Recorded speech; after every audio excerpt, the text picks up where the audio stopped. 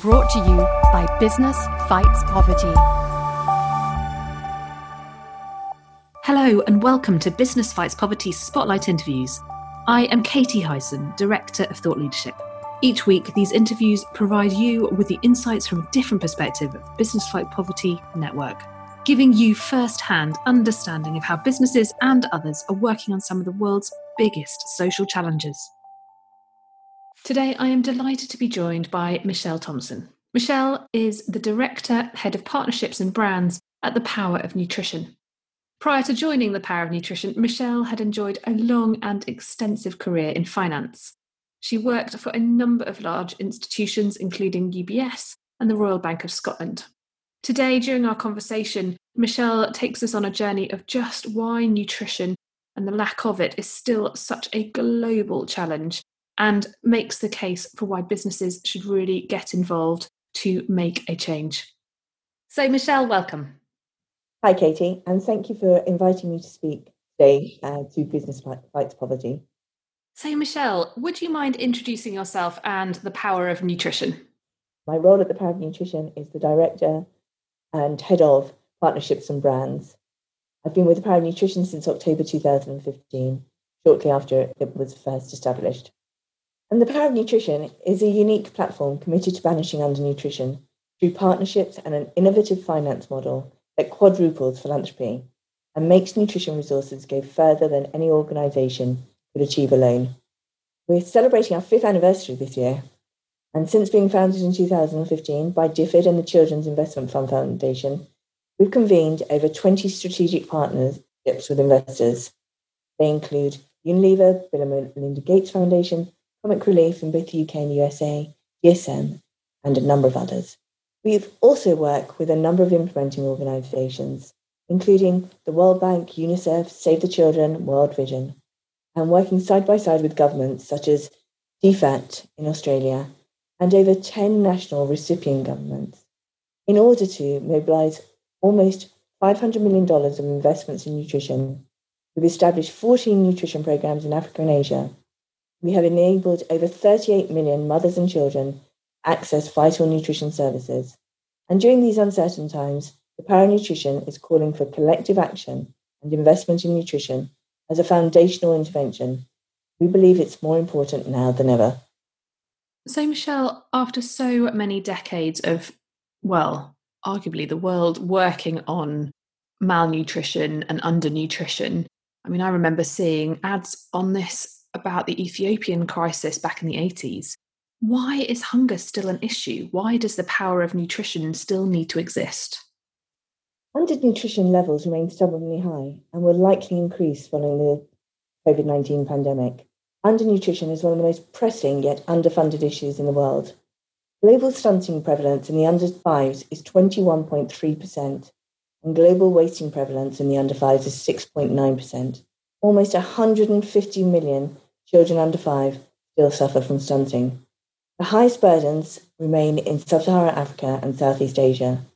And if we look at deaths from wasting in children under 5 in 2019, it was 875,000. That's almost 1 million children under 5 dying. Deaths from pneumonia in children under 5 in 2017, which is the most recent data that I'm sharing with you, was at 808,694. That's almost 1 million children. We can attribute over 50% of this number as being directly linked to undernutrition, again, wasting. The cycle of undernutrition continues to prevail. 40% of pregnant women are anemic, increasing the likelihood of their child being undernourished. Despite these staggering numbers, less than 1% of ODA, which is official development assistance, goes to nutrition-specific interventions. And I can only stress that the next few years are a critical period for fundraising and outreach for the nutrition community, with global nutrition goals looming and the development community struggling to meet targets, especially seeing the impact of COVID-19 on global aid and nutrition specifically. We are calling for increased focus on funding nutrition. We seek to mobilise funds and partnerships through the Power of Nutrition's innovative model to accelerate progress and make a significant impact on the number of stunted and undernourished children. And Michelle, picking up on that piece around COVID, those stats before COVID were pretty horrific. What do you think is the impact of COVID-19, and how will that really affect sort of nutrition in our global population?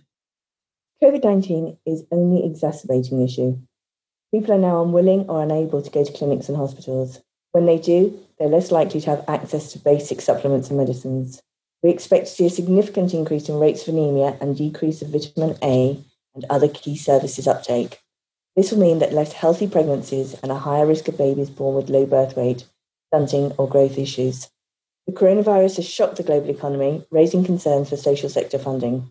The IMF suggests that the world economy may experience a global recession worse than the 2007 to 2009 global financial crisis, where global growth in 2020 is projected to fall to minus 3%. For country governments, the forecasted economic slowdown in lower and middle-income countries, paired with increasing domestic health financing needs for COVID-19 response efforts, all point toward lower fiscal capacity to allocate resources to nutrition.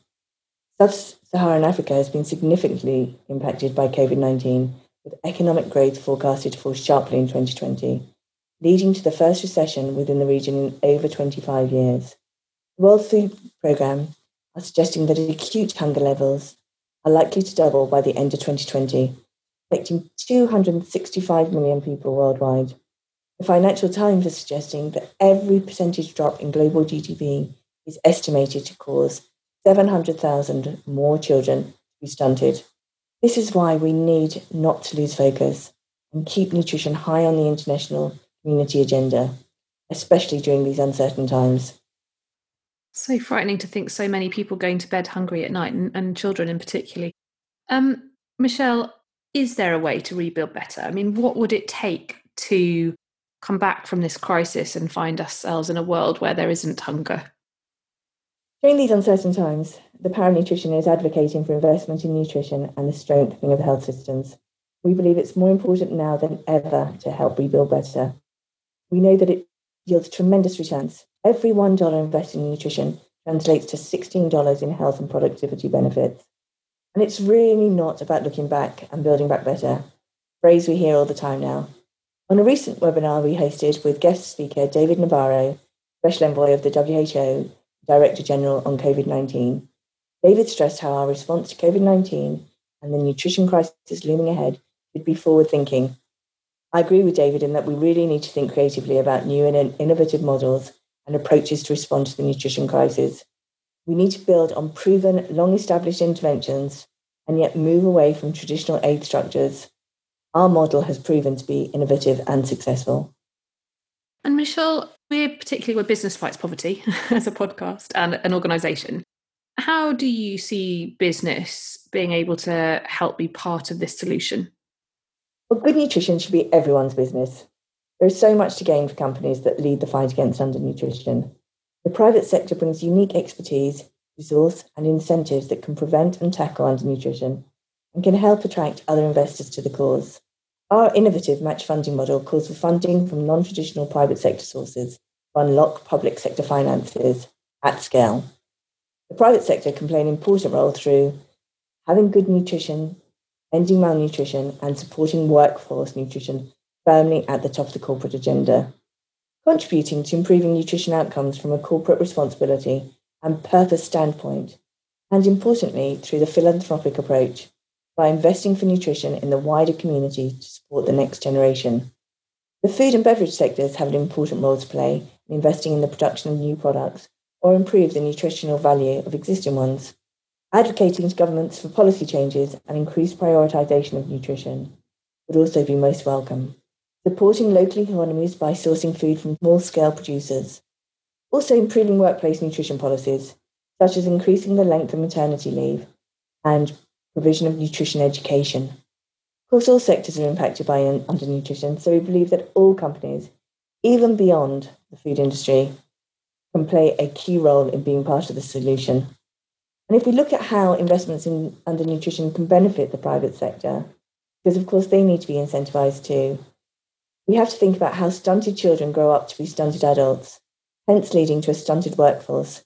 This is another reason why investing in nutrition for the wider community will improve workplace productivity.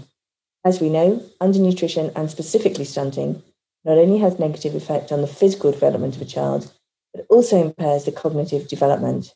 This has negative effects on education and ultimately productivity. Businesses have the opportunity to invest in the health and nutrition of their current and future workforce by investing in large-scale nutrition interventions for the wider community. By developing new markets, the consumer demand for nutritious food is growing. The International Finance Corporation estimates that the 4.5 billion people at the base of the economic period spend 2.3 trillion a year on food and beverages. If I give you an example of an existing private sector commitment that we have, I can point to Unilever. There we have a strategic partnership, which is to promote hand washing with soap through the Lifebuoy brand. The programme uses mobile technology to reach women and children in hard-to-reach rural communities in India. Ambition is to emphasise the benefits of hand washing with soap and, importantly, combine this communication with other critical nutrition messaging. Developing new markets. Consumer demand for nutritious food is growing. The International Finance Corporation estimates that the 4.5 billion at the base of the economic pyramid spend 2.3 trillion a year on food and beverages. I'd really like to point to an example of a corporate relationship that we have, which I think typifies where the private sector adds enormous value. And that's an arrangement we have with Unilever, which is a strategic partnership to promote hand washing with soap through the Lifebuoy brand. The programme will use mobile technology to reach women and children in hard-to-reach rural communities in India, to emphasise the benefits of hand washing with soap and, importantly, combine this communication with other critical nutrition messaging. And Michelle, my final question today, for anyone who's listening to this podcast, what would be your call to action? We can't reach SDG 2 or tackle COVID-19 without the private sector playing a leading role. So to all of those in the committed and powerful Business Fights Poverty Network, contact us if you want to protect people's nutrition in the face of the pandemic. In light of COVID-19, our mission is now more critical than ever. Good nutrition leads to stronger immune systems, making people more resilient to diseases and pandemics such as COVID-19. The power of nutrition is using our match funding model, nutrition expertise, and network of implementing partners, local governments and investors to coordinate a multi-systems response to COVID-19, which is grounded in nutrition. Well, Michelle Thompson, thank you very much for sharing those important statistics and insights and potentially solutions with us today. For anybody listening to this podcast, I'll make sure that those contacts and links are popped into the words and notes that sit alongside the podcast. Michelle, thank you very much. Thank you, Katie. And if you like what you've heard today, please do rate and subscribe to us. I would also love to hear your feedback, so please do drop me a line at any time. I'm Katie at businessfightspoverty.org. Many thanks. Brought to you by Business Fights Poverty.